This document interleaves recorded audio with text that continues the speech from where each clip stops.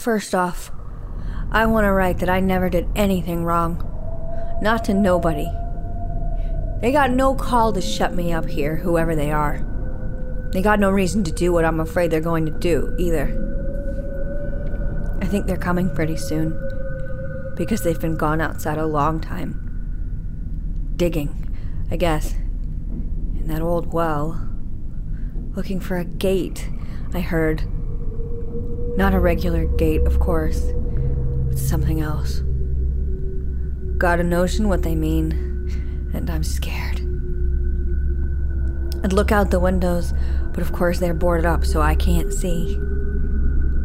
But I turned on the lamp, and I found this here notebook, so I want to put it all down. Then if I get a chance, maybe I can send it to somebody who can help me.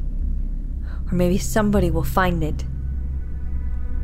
Anyway, it's better to write it out as best I can instead of just sitting here and waiting. Waiting for them to come and get me. I better start by telling my name, which is Willie Osborne, and that I am 12 years old last July. I don't know where I was born. HPPodcraft.com. That was from the beginning of Robert Bloch's Notebook Found in a Deserted House. Robert Bloch was a protege of H.P. Lovecraft, and that's why we're talking about him here on the H.P. Lovecraft Literary Podcast. We are at hppodcraft.com. I'm Chad Pfeiffer. And I'm Chris Lackey. It's a very ominous beginning, clearly from a child's point of view, since he says I'm 12 years old. I don't even know if people watch this show anymore, since people don't watch TV as much, but throughout the story, I couldn't stop thinking of the protagonist as the Beaver, from Leave It to Beaver.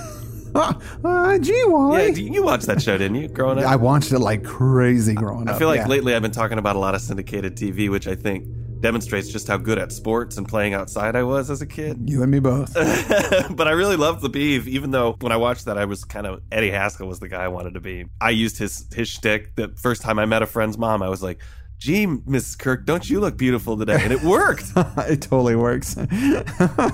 But the Beav, he's very innocent and inquisitive. He had that kind of perspective on the world, and I would never want the Beav to get hurt. No way. And that's partly why this is like such a kick-ass story, because of that innocent child protagonist. It makes it so much extra scary. But before we get into any of this Robert Bloch geniusness, let's talk about a good writer who's putting out fantastic weird fiction right now. And I mean that. We have a great sponsor this month. Absolutely. We are thrilled to be sponsored by The Book, with a voice that is often still confused but is becoming ever louder and clearer, by J.R. Hamantashen. Let me say that again, with a voice that is often confused but is becoming ever louder and clearer, by J.R. Hamantashen. J.R. has been a friend of the show for a long time, and we've told you about him before. He released a great collection of stories called You Shall Never Know Security that we plugged back in the day. It's a great book. Still a great book, still worth picking up. What about this new collection? This collection is 9 short stories and novellas that bring you the same style of horror, but with all new flavors. The book opens up with the story, man, this is a nice German mouthful here, Vernichtungsschmerz. That's pretty good.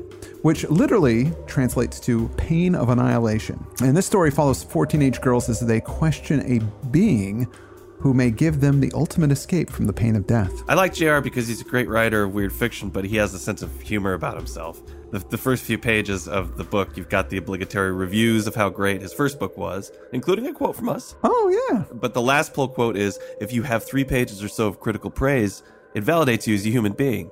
And the author of that quote is, I wish. That was pretty funny. Good stuff. And there's a lot of humor throughout the story. Case in point, there's this one story that I think would really challenge and maybe even provoke listeners of this show. Oh, right. It's a story called Cthulhu, Zombies, Ninjas, and Robots, or A Special Snowflake in an Endless Scorching Universe. And it's about a guy experiencing a Lovecraft convention, contrasting the ridiculous orgy of Cthulhu products, the cutesy onesies and the plush Cthulhus, against Lovecraft's really super dark philosophies. It's got all these quotes in there from Lovecraft about how suicide is the best refuge for the universe and stuff like that. And it's the kind of thing that it can make you feel a little bad about your own fandom, but also kind of brings you back to what the point of it is. Right. I just thought it was a really great piece of self-satire or satire of the community that I think folks will get a kick out of. And there is a deal going on for the month of October. The Kindle version of the book is only $4.99, and that's down from the normal $7. You save $2 and a penny. That's pretty sweet. That's a great deal. It's a great collection, and I can't recommend it enough. With a voice that is often still confused, but is becoming ever louder and clearer, or as I like to call it, Wave Tiosk Bib Elic. The famous acronym. Find it at Amazon and many other fine retailers. Coming back to our story this week, Notebook Found in a Deserted House. This was actually the first bit of mythos fiction that young Ramsey Campbell read. Yes, even before he read Lovecraft. Yeah, speaking of the Lovecraft convention, we saw him all over the place. He read this, he had no Lovecraft awareness yet. This is a pretty good introduction to the whole thing, I think. Absolutely, yeah. That opening was read by Heather Klinke. Heather, as a voice actor, gets hired here and there to play little boys, so this was a good piece for her to do. And I just want to say that I have never felt weird about that. Nothing about it has ever made me feel weird. I think she does a great job, and it doesn't make me feel weird. It just doesn't. So we should move on from that. Okay, so I gotta say that I am pretty jazzed about Blocktober. Yes, Blocktober. I think this is going to be a good month if this story is any indication of the quality of the work. What do we know about Mr. Bloch? He's kind of a big deal. He is a big deal. Born Robert Albert Bloch, nice middle name there. He was born in 1917 in Chicago, but grew up in Milwaukee, another Midwesterner. Yeah. Bloch wrote a lot of crime, horror, and fantasy stuff, and was the youngest guy in the Lovecraft writing circle. Right. He discovered Weird Tales when he was 10 years old in 1927 and just really fell in love with Lovecraft's work. He wrote him a fan letter in 1933. Lovecraft got back to him and then started mentoring him a little bit. And of course, we've talked about how the two became correspondents. Our first full reading was The Hunter of the Dark. That's right. And that main character was a characterization of Robert Bloch by Lovecraft. And it's obvious that it was because he was talented, but it's just so cool that Lovecraft made the effort to reach out to this kid and bring him along.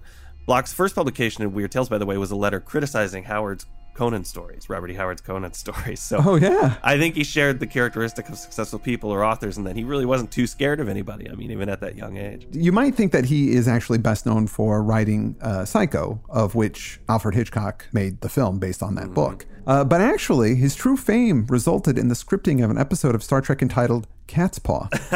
Sure, that's what he's known so well for. He did a few Star Trek episodes, I believe. He did, yeah. But Cat's Paw, man, that is a treasure. That's the one where they have a miniature set built, and then they have a cat walking through the miniature set in slow motion because it's supposed to be a giant cat. It's amazing. Well, I was reading about Psycho. I think he made for the film a grand total of like $6,000 for it. Ever. Wow. And that's still one of the more successful horror franchises of all time. So guys, if you want to get into horror fiction, that's the kind of future you're looking at, by all means. He was well known as an author. He won a Hugo Award, a Bram Stoker Award, World Fantasy Award, but he's no longer with us. He passed in 1994. And we've got a whole lot of Bloch this month because it's Blocktober, obviously. So we're going to save some more bio stuff later in the month. Yeah, so let's get on to the actual story here. Let's talk. This story is the first-person account of a 12-year-old boy named Willie Osborne. No relation to Norman or Harry. Okay, good. Some people are coming to get Willie as he's writing this all down in a notebook. So this is his account of whatever horrific situation he's in right now. And it feels bad to know the title because the title gives you information. The notebook was not handed over. It was found. And this is actually a piece of found footage horror, this story, which is a staple of the genre these days. And really, like Dracula and Call of Cthulhu did that, and then it was a collection of letters. But those are kind of curated. It's a diary, right? And the way the language is written in this colloquial style, where we forego grammatical correctness in favor of a voice, it's the kind of writing I really dig. It's difficult to do it well, and I think the story does it really well. Anyway, a lot of times it's been compared to the Blair Witch Project, and that it's this boy out in the woods dealing with these witchy tree things. Yeah, I can see that. I know it's a mythos story, but it's different than the ones we've been covering lately. It was written in the 50s, I believe, and it's got this more forward thinking. It could exist without the mythos, this story. I agree. Willie is from out in the boonies, and I'm guessing it's Massachusetts. This is out by Rootsford Way, which even could be his childish view of the name where he lives. I couldn't find any record of that anywhere. But he talks about Innsmouth and Kingsport, so I'm guessing that we're close to that. Yeah. Which is in, obviously, Massachusetts.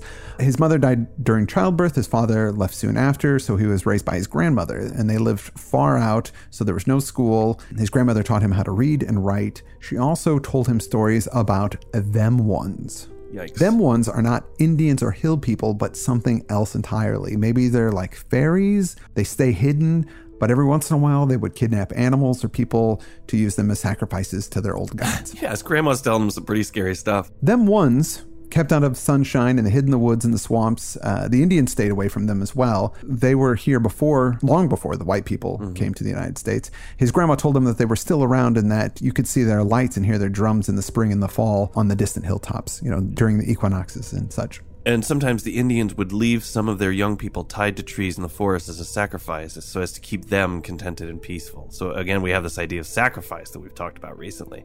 Right. It says the Indians were smart enough to not settle close to them. Them ones didn't cause too much trouble, but they might if they was crowded. They're like the Zippahoos as well. That they've got. You love bringing up the Zippahoos. I do. Well, they've got their piece of the woods staked out. And as long as they're not crowded, they won't cause you too much trouble. Willie's Aunt Lucy and Uncle Fred lived out by where them ones did as well, like the area supposedly where they existed. And one time his pa heard the drummings on Halloween, before he was born. She tells him all kinds of stories about witches in Salem and creepy stuff about Innsmouth and grave robbers in Arkham. So this is definitely set in Lovecraft country. Yeah, she says she made it sound like the whole country was full of haunts. And when his grandma died, he was sent to live with his Aunt Lucy and Uncle Fred. And they lived in those hills that she'd always warned against. And, he knew he had those relatives up there, but he'd never spent much time up there. But he was okay with it, and they're nice people. He arrived by train, and his Uncle Fred picked him up in a horse and buggy. His Uncle Fred takes him out to these dark, scary, creepy woods where they live, and it's all pretty creepy and scary, and it takes him a while to adjust to it. And strangely, this place seems to be devoid of animals and birds. The woods are just quiet all the time. Which is a staple of this kind of thing, but he really sells it. I love this line. Gave me the creeps. They were so dark and lonesome. Seemed like nobody had ever shouted and laughed or even smiled in them. Couldn't imagine anyone saying anything there except in whispers. So he lived with them for about a year before anything really strange happened, and he didn't get to play much because he was a farm kid. He had to do a lot of chores. Eventually, he got comfortable with the woods, and he would go out for walks when he had time. Starts exploring. Back in early October, Willie goes out for a walk, and he hears something, and he's a jittery little thing, so he darts behind a boulder and hides. And when he does this, it's because there's nobody ever around in the woods. It's his uncle and his aunt. On Thursdays, this guy, Cap Pritchett, who's the mailman, and he would come by, but it wasn't Thursday. Right. So he just gets a little freaked out and goes and hides. He hears this noise. He says it was far away at first, kind of a dropping noise. Sounded like the blood falling in little spurts on the bottom of a bucket when Uncle Fred hung up a butchered hog. Yeah, brutal. Like a dripping noise almost, which it doesn't sound like any other kind of movement you'd expect to hear in the woods. That's just eerie to begin with. What does that mean? I mean, what's making that noise? Well, the noise got louder and louder, and then he heard a bunch of people walking. He didn't want to look because he was afraid that he might be seen, but also what he might see. And then there was this horrible smell. Awful smell, like something was dead and buried, being uncovered again in the sun. Ugh. Then things got real quiet. The woods are dead still again. And then a sound starts up. Yeah, first it's a sound like people running and walking all at once and getting suddenly quiet. And then it's this voice. He describes it as it's a voice and it's not a voice. That it doesn't sound like a voice, but more like a buzzing or croaking, deep and droning. But it has to be a voice because it is saying words. The combination of the sound and the smell made Lil Willie faint. And when he came to, there was nobody around. He just ran home. There was no voice. There was no thing, but he knew something was out there. No human being can leave tracks in the mud like goat's hooves, all green with slime that smell awful. Not 4 or 8, but a couple 100. I didn't tell Aunt Lucy or Uncle Fred. But that night when I went to bed, I had terrible dreams. I thought I was back in the glen. Only this time, I could see the thing. It was real tall and all inky black, without any particular shape except a lot of black ropes with ends like hoofs on it. I mean, it had a shape, but it kept changing. All bulgy and squirmy into different sizes. There was a lot of mouths all over the thing, like puckered up leaves on branches. That's as close as I can come. The mouths was like leaves, and the whole thing was like a tree in the wind. A black tree with lots of branches trailing the ground, and a whole lot of roots ending in hoofs. And that green slime dribbling out of the mouths and down the legs was like sap. Now, here's a little something that threw me. In this story, they call this creature a Shoggoth, which is obviously from At the Mountains of Madness. The Shoggoths were made by the Elder Things as a slave race. But this, in the role-playing game, is actually a description of the Dark Young of Shub-Niggurath. Because the description of the creature, the Dark Young of Shub-Niggurath, is that quote. Yeah. And so I read that Chaosium actually made this into a different creature just to have some variety of monster. Okay. But its description is very different than that of the Shoggoth in The Mountains of Madness. Oh, right. But Shoggoths can kind of become anything. Yeah. Right? I think. So It's just the way, the shape, the form it's taking on. I don't know. It's just a monster tree. I think it's a monster tree. It would still work even if the monster were never named. So Willie gets this idea that back in Europe, there were people that worshipped things out in the woods and made sacrifices to them called druids. Now, nobody knows who they were or what they were doing. He also gets to thinking that maybe some druids in the old days got out of Christian Europe because they were being persecuted, obviously, and then came to the U.S. just like good old Leif Erikson did. Yeah, they got chased out of the forest in England and France, and they were smart enough to build boats and come over. I mean, he doesn't just get this idea out of nowhere. There's this book his Aunt Lucy has. And he says it's called a mythology. And that's got all this information. Thank God he doesn't list all the books his Aunt Lucy has. He just mentions that one, which is pretty great. Willie thinks that the drums and the fires are these druids out in the woods and the swamps calling up tree spirits. And, Halloween is getting close, so he's feeling pretty nervous. Yeah, that was the big time, Grandma always said, which is a great line. If you work hard enough as a monster, you'll make it to the big time. Halloween! That's when they roll out all the serious scariness. Now, Cap Pritchett shows up to deliver some mail, and Uncle Fred gets super excited. It's not the phone book, but it is a letter from Cousin Osborne, who's going to stay with them. And his train is supposed to arrive at noon on October 25th. Cousin Osborne is blood relation to Aunt Lucy. And of course, when you're living all alone like that, any visit from anybody has got to be super exciting. They're so excited that they do some construction. They actually build a bed and do some stuff to get everything ready for Cousin Osborne to stay there. And on the 25th, Uncle Fred goes into town, and Lucy and Willie stay home, do some chores. One thing about the house is that it has two wells. There's a new well that's close to the house that they use. And then there's the old well, which isn't used anymore because it is full of this slimy, stinky water that's kind of got this green, oozy stuff in it. They don't know why it's different than the other well. Willie stays home with Aunt Lucy, and they keep busy, but a storm rolls in. Storms are common enough in the area, so they don't really worry about it. However, 5 o'clock rolls around, and Fred and Osborne aren't back yet. 6 o'clock, still nothing. Now Lucy's getting worried. She thinks maybe the buggy has problems or something, so maybe they're staying in the depot that night. But as the night wears on, she gets more and more worried. A horrible feeling. The storm dies down, and Lucy decides to go out on the road with Willie with a lantern to kind of light the way. Not sure if it would make much difference, but it's good to do something, be proactive. When they get out there, it's very creepy. It says, everything was still, like in the deep part of the woods. I felt kind of scared just walking down the path with Aunt Lucy, like something was out there in the quiet dark someplace waiting to grab me. It's completely dark because the moon it's all cloud covered, and there's no city lights, there's no ambient light. Right. But then they hear some noise. She says, it's a horse and buggy, and the horse and buggy is going really fast, and it charges past Willie and Lucy, and they run after it, and it goes straight into the barn. It's their horse, it's their buggy. The horse is freaking out. They get inside, the buggy is empty. Oh no. And when Lucy sees this, she faints. Right. Willie scoops her up, takes her back to the house. I mean, he's a strong 12-year-old picking up an adult woman. I mean, I've seen some 12-year-olds that could probably kick my ass. So. Yeah, sure. Most of them. All of them. Willie gets her to bed, and he stays up most of the night looking out the window, but they don't come back. And the next few days are bad. The horse died the following day because it was so freaked out by whatever happened. Lucy won't go into town or let Willie go into town. She's just freaking scared. Willie thinks that them ones stole Fred and Cousin Osborne to sacrifice them. He knows from the mythology books that druids were known to make storms. Right, so it's possible that they created that whole cover for what they did. Right. And since that horse is dead in the barn, they're also stranded right now because they're so far out there in the woods. They don't want to have to walk all the way back into town. Yeah. They decide, okay, we're going to wait till Cap Pritchett comes by on Thursday, and then we'll go in with him, and we can report the missing persons. Right, and then Thursday is Halloween. Which happens to be Halloween, yeah. Aunt Lucy's a kind of a basket case, and it's up to Willie to become the responsible person. She's just saying things like, they're gone, whispering to herself. Fred always warned me, no use, no use. Oh, man. Willie is having dreams about this black thing, like a tree walking around in the woods, then rooting itself and then using its mouths to pray to the god in the ground. Using its mouths to pray. It's such a vile image and a weird mix of words and notions. That really got to me. He says, maybe it's all in my head, but the druid story about them ones and the voice that said Shoggoth and all the rest. Right, so he heard a voice say Shoggoth to label these things. So the plan is to wait for, like you said, wait for Cat Pritchett to show up and then leave with him. The night before that, Willie had Lucy pack up everything so they're ready to go in the morning.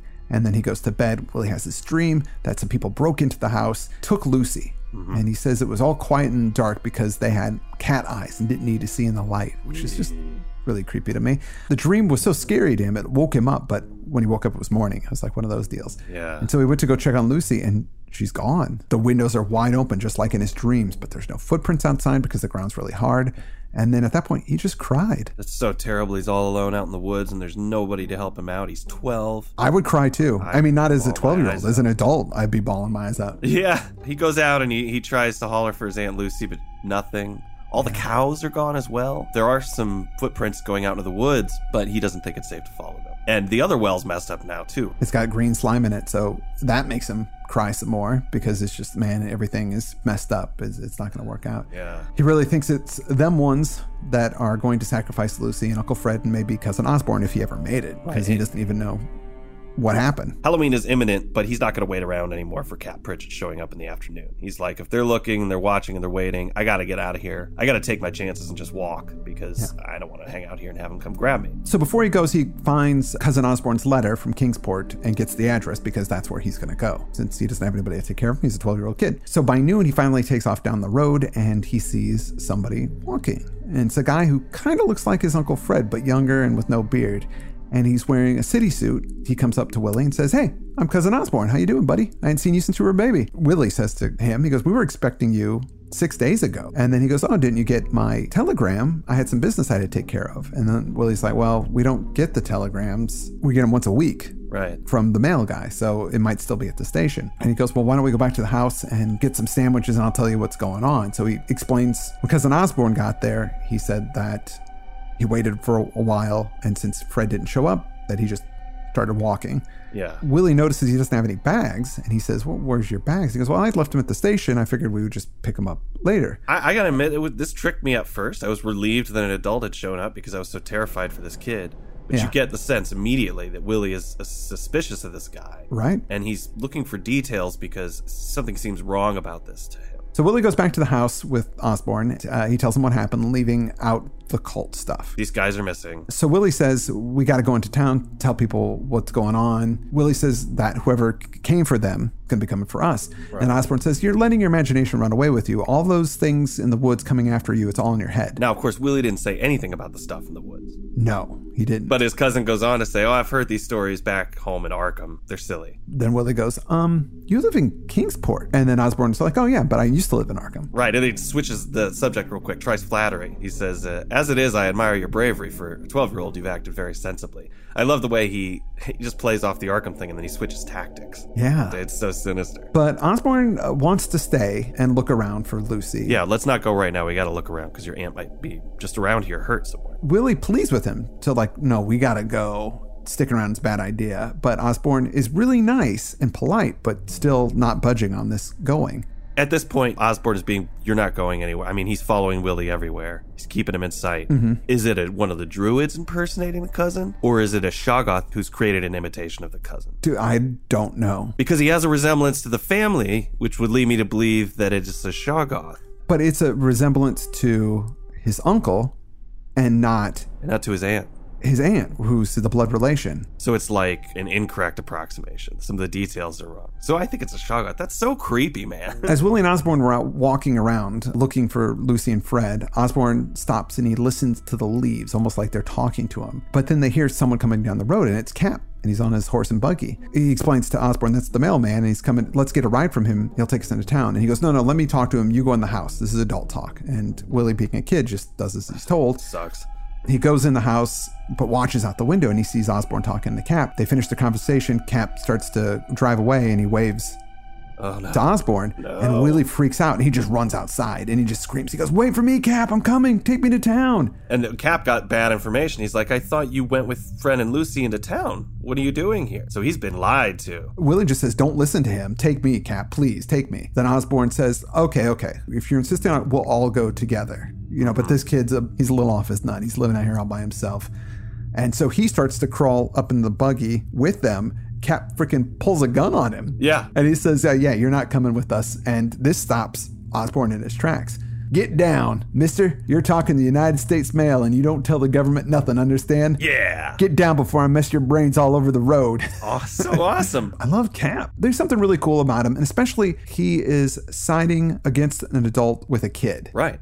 And there's something about that. Especially, I remember being a kid, there was that movie. Do you remember Silver Bullet with Gary Busey and Corey Haim? Oh, sure. Yeah. Now, I haven't seen it in years, but I remember that being awesome as a kid because I was about Corey Haim's age. So when that movie came out, it was approximately that same age. The kid's going, "There's a werewolf." Nobody believed him, but his uncle did, and that was Gary Busey. Yeah, it's so rare. Love that guy so much that somebody believing a kid or having faith in a kid and taking his word over an adult, especially one that is a bad adult. It's really good. It's a great device in storytelling. In horror stories, the kids often, or sci-fi, the kids are always the ones that know what's actually going on. And the adults are always like, "Things are going to work out fine. Don't worry about it." That's just the way it usually plays. So it's nice to see an inversion of that. And this guy, Cap, he's like, "I know this kid. I mean, you lied to me about him, so I know something bad's going on. I'm taking him away." They take off. Osborn stays back there, and then Cap says, "Stop trembling, Willie. You're safe now. Nothing to worry about. We're going to be in town a little over an hour, so just relax, sit back, and tell old Cap about what happened." This kid is so scared, and that he's got nobody to rely on. This guy Cap showed up. I mean, maybe it's because I'm a parent now. Sure. But this stuff gets to me so badly because I guess I just think about my kids being in the situation, and I'm not there to help them, and it's just, This ride, he's telling Cap about what's happened, but the sky's getting dark. The sun is setting. It's happening early. Some clouds are coming in, and they hear a clap of thunder, or at least what they think is thunder. Cap says, "Oh man, the storm's really coming in, thunder and all." And Willie says, "That's not thunder, those are drums. It's them ones getting ready for the Sabbath." Cap looks at him confused, and he's like, "What do you know about the Sabbath?" Yeah. And at that point, Willie, he tells him everything, like all the weird supernatural stuff, the truth. But as this happens, a storm breaks out, and it gets louder and louder. The rain is getting loud, the wind, the thunder. It was pitch black outside now, and the only time we could see was when lightning flashed. I had to yell to make him hear me. Yell about the things that caught Uncle Frank and come for Aunt Lucy, the things that took our cattle and then sent Cousin Osborn back to fetch me. I hollered out about what I heard in the wood, too. In the lightning flashes, I could see Cap's face. He wasn't smiling or scowling. He just looked like he believed me. And I noticed he had his pistol out again, and was holding the reins with one hand, even though we were racing along. The horse was so scared he didn't need the whip to keep him running. This is some tense stuff. So it's completely pitch black, and the only time they can ever see anything is when the lightning flashes. And I think Cap's been riding around these woods for so long. Oh, he knows. He knows all, he's like, problem with these woods is all the damn Shoggoths. Right? He's well aware of what's up. He's yelling at Cap about, like, what's a Shoggoth? Because he knows that he knows. And right as he sees that, the lightning flashes, and he sees Cap looking at the road in horror. And the next flash of lightning, he sees that the trees are in the road, but it's not just the trees kind of moving into the road. It's this black, ropey thing that he saw before. Cap yells, "Shoggoth!" And then things go crazy. The horse bucks. Cap goes over the dashboard headfirst and down into the squirming mess that was the horse. So they both it's bad. Cap is screaming and screaming. Willie just gets up and he runs away as fast as he can. And over the thunder and rain, he can still hear Cap screaming his head off at whatever. Yeah. Oh. At this point, Willie's off the road because it's just a muddy quagmire at this point. But he keeps running. He sees these fires, and so he kind of starts going that way because it's the only thing that he can see. And it's these fires burning in the hills, and they're burning red and green. And he also sees this big white stone altar, and there's a bunch of men with long gray beards and wrinkly faces throwing stuff into the fires and making it stinky smoke. Oh, no. These two guys show up driving cattle, and one of the men takes a cow towards the altar, and then just the bearded guy slits its throat. The black smoke is now starting to block his view, and there's more chanting going on. It's full-on occult ritual stuff here. Right, because after the cattle, then they bring up new sacrifices, and they're two-legged ones. Right. It's hard to see through the smoke who it is, but Willie's got a pretty good idea. He hides his face when they kill them, and they kill these people. And then something comes out of the wood, something big, and it's this blacky, ropey thing on hooves with mouths and snaky arms, and the black thing devours the sacrifices and starts to swell and grow. Yeah, and the kid says, that finished me. I didn't care anymore. I was out of there. And he just runs and he runs and he's screaming his head off. And then he gets back to the farmhouse. He makes a full circle. He's back where he started. He gets in and locks the doors. He's exhausted, but he decides, I got to fortify this place. So there's all this wood from all the construction they were doing. So he boards up the windows and the doors, and nothing's getting in. He falls asleep. Now, Willie wakes up next morning. It's late morning. He slept for a while, but nobody came. And he thinks, well, since nobody came, maybe I can try and make it into town. And now Halloween's over, so maybe I'll be okay. Right. But right as he gets ready to leave, he hears people coming, and he hides. And it's Osborne with some other folks. Osborne calls out for him, but of course he doesn't answer. And then they try the doors. Well, he's got it boarded up, so they can't get in. They can't get in. I mean, he tries. He's slamming them, and he's kicking them, and he's cussing up a storm. Right, that's the thing. It says, I don't know if he's with other folks, like people, because it just says, I could hear him pounding and cussing. That was bad. But then he began mumbling, and that was worse, because it meant he wasn't out there alone. Which is such a creepy way to put it. I don't know if he's with people at all, because then he hears some weird sounds. Yeah, some strange croaking sounds when these people, or whatever they are making. And he doesn't look, because he doesn't want to be seen. But he says, he hears Osborne say, wait until dark. We can use the well to find the gate. Look for the gate. He thinks the well must be some sort of entrance to an underground place. That's where those druid men live, and the black thing.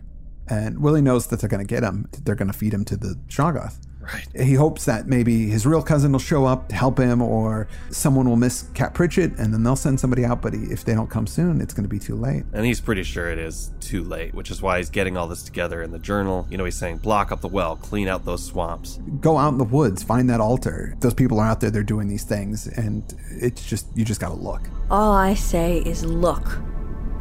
Look, and you'll see what's hiding under the earth in these hills, waiting to creep out and feast and kill some more. Wait, they're coming now. Getting twilight, and I can hear footsteps and other sounds, voices and other sounds. They're banging on the door, and sure enough, they must have a tree or plank to use for battering it down. The whole place is shaking. I can hear Cousin Osborne yelling, and that droning. The smell is awful. I'm getting sick. And in a minute, look at the altar. Then you'll understand what I'm trying to tell. Look at the big round marks, 2 feet wide on each side. That's where the big black thing grabbed hold.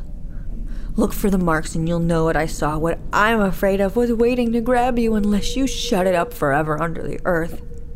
Black marks 2 feet wide, but they aren't just marks. What they really are is fingerprints.